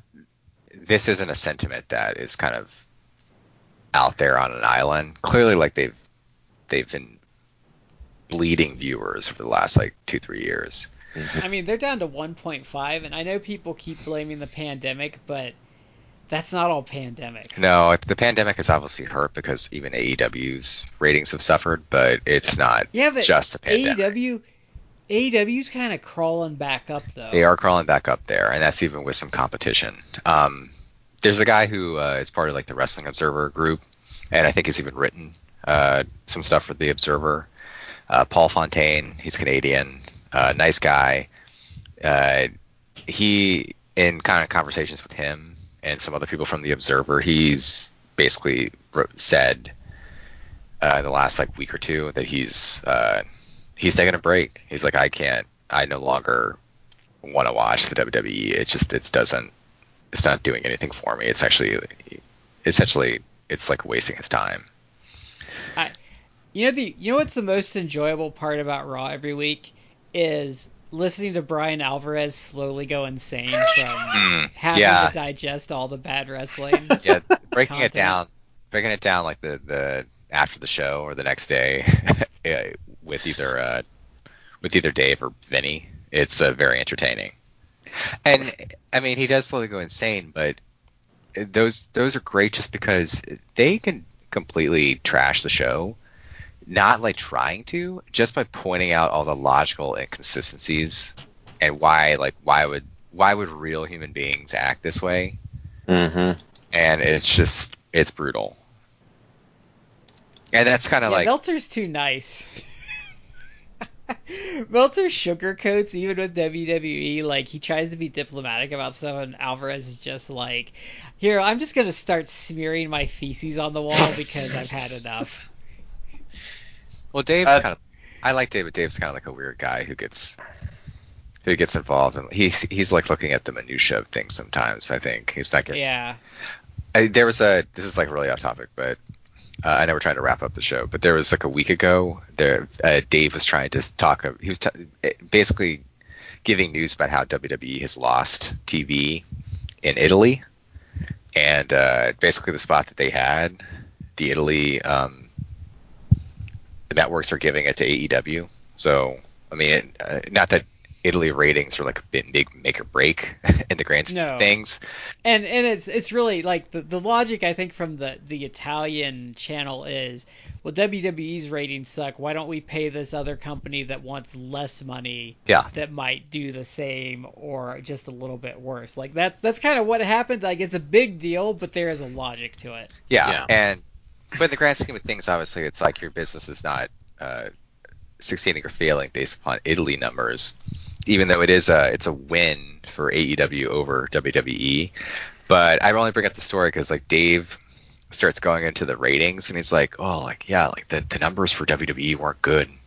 Did you see the numbers, Brian? Like, and then he starts going into like, oh, wait, let me find the numbers. I wrote about them in the last Observer, and he's asking if Brian has seen the ratings, and Brian just goes, no. and Dave just like brings the show to a halt, like trying to find the numbers, and it's so clear that Brian does not care what the TV ratings numbers are for AEW or WWE in Italy. He could not care less. But Dave is super excited about it. I do love though. There's times where Alvarez is doing something and Dave is intentionally like playing dumb. Like he's doing, like he's self-aware enough that sometimes you could realize Dave's doing that same thing to him just to screw with him. Was that who was it that I think it was Brian that flipped out way back. It was an Impact Wrestling show about, you know what, never mind. I can't think of what it is. I can hear in my mind, Earl Effning Hebner is faster getting in the ring than Bobby Roode. And just like coming unglued. And I really ought to hunt down more of that because it puts a smile on my face. Brian and Vinny are at their best watching crappy wrestling. I haven't listened to Brian and Vinny. They if you want two guys to absolutely just beat the shit out of like a bad show, you want Brian and Vinny. Because like Meltzer and Brian are okay together, but like Brian and Vinny like feed each other. I've met I've obviously met Brian, but I've met Vinny too. And Vinny's a super nice guy. I can't help but wonder if you do that to me sometimes, Brad. Because you just want to get me wound up so I'll lose my mind on something. What did I say? Yeah, just if every now and then you do that to me just to get me wound up so I will come unglued on something. Oh. I didn't come unglued, but I definitely went way in depth on Samson versus the Irish Assassin. But I just poke you because I like to subject you to really bad wrestling so that I can use your experience as a wrestler to talk about how bad it is. So yeah, sometimes I intentionally subject you to really shitty wrestling on purpose. Yeah. It hurts sometimes, man. It hurts. There's a whole puppet show going on. Matt and I have just been subtly manipulating you for the last, 2 years of your life. Slowly driving me crazy. Yes. Also, the other thing people don't realize with Alvarez, and even some of, the wrestlers don't realize that, is sometimes, there's a hint of, kayfabe to Brian Alvarez, because the thing I think people forget is he's an actual wrestler. Mm-hmm. And he knows how to, work. And sometimes on those shows, you can see he's playing, heel. And I think people don't... Well, I mean, Meltzer does it, too. There's stuff that people, take Meltzer at face value about. And it's no, if you, followed Meltzer, that's Meltzer being funny. He's just dry. It would probably help if if we went on more wild, crazy rants sometimes, but that's not really our style most of the time. No, I'm not a my rants are quick and over, but especially with WWE, I don't care enough to go on wild, crazy rants. I thought this would be an interesting thought exercise, but I don't care enough about their product to get that mad about it anymore. Just because it's not even like I don't even get mad anymore. It's just like, oh yeah, of course they do that because they're idiots. You just kind of a deep, tired sigh. It's just like, Yeah, yeah, that's a thing. and I think like when we did that, like the speaking out episode, like we were pretty, we weren't like ranty on that show. I was just tired. Like after like that weekend, like I was just tired as a Yeah. human being. Yeah, that was that. Well, I mean, that was just tough to do. So, all right. Yeah, but that's just my like reaction. Like I'm just like grumpy cat with WWE. It's just like, of course they did. I think we can put a bow on this one, guys. So, Yes. all right. I'm aiming my shotgun right now, and I'm putting this rabid dog of an episode down. I got one more thing to add. Go for it. Okay. Uh-oh. Sounds like somebody's got a case of the Mondays. Oh God. Somebody's got a case of the Mondays. Joke's on you. It's not even Monday. No, it's not. No, but you can still have a case of it, I guess. That just Now I'm just thinking about, it was towards the end of The Office when they like Andy would play Closing Time at the end of the day, and the grumpy guy Stanley. was like, Stanley yeah, loved Stanley's it. like, I hate that song, but I don't remember how he said it, but it was He great. said, I don't like that song. I don't like it at all. But it means that we're done for the day. So I love that song. Yeah. Okay, that's what it Yeah. was. Stanley is one of my favorite characters on that show. Just for the stuff like that. So anyway, Yeah. we want to say thank you all for being with us. What do you think? Would it take? Do you think, or are you in the same boat we are, or are you like, you think we're completely off base? We would love to hear from you on our social media, Facebook, Instagram, Twitter. Please hit us up. We'd love to hear from you. This is Shad here with Matt and Brad. We've been in 3 quarters. You're in the 4th, and we will catch you next time.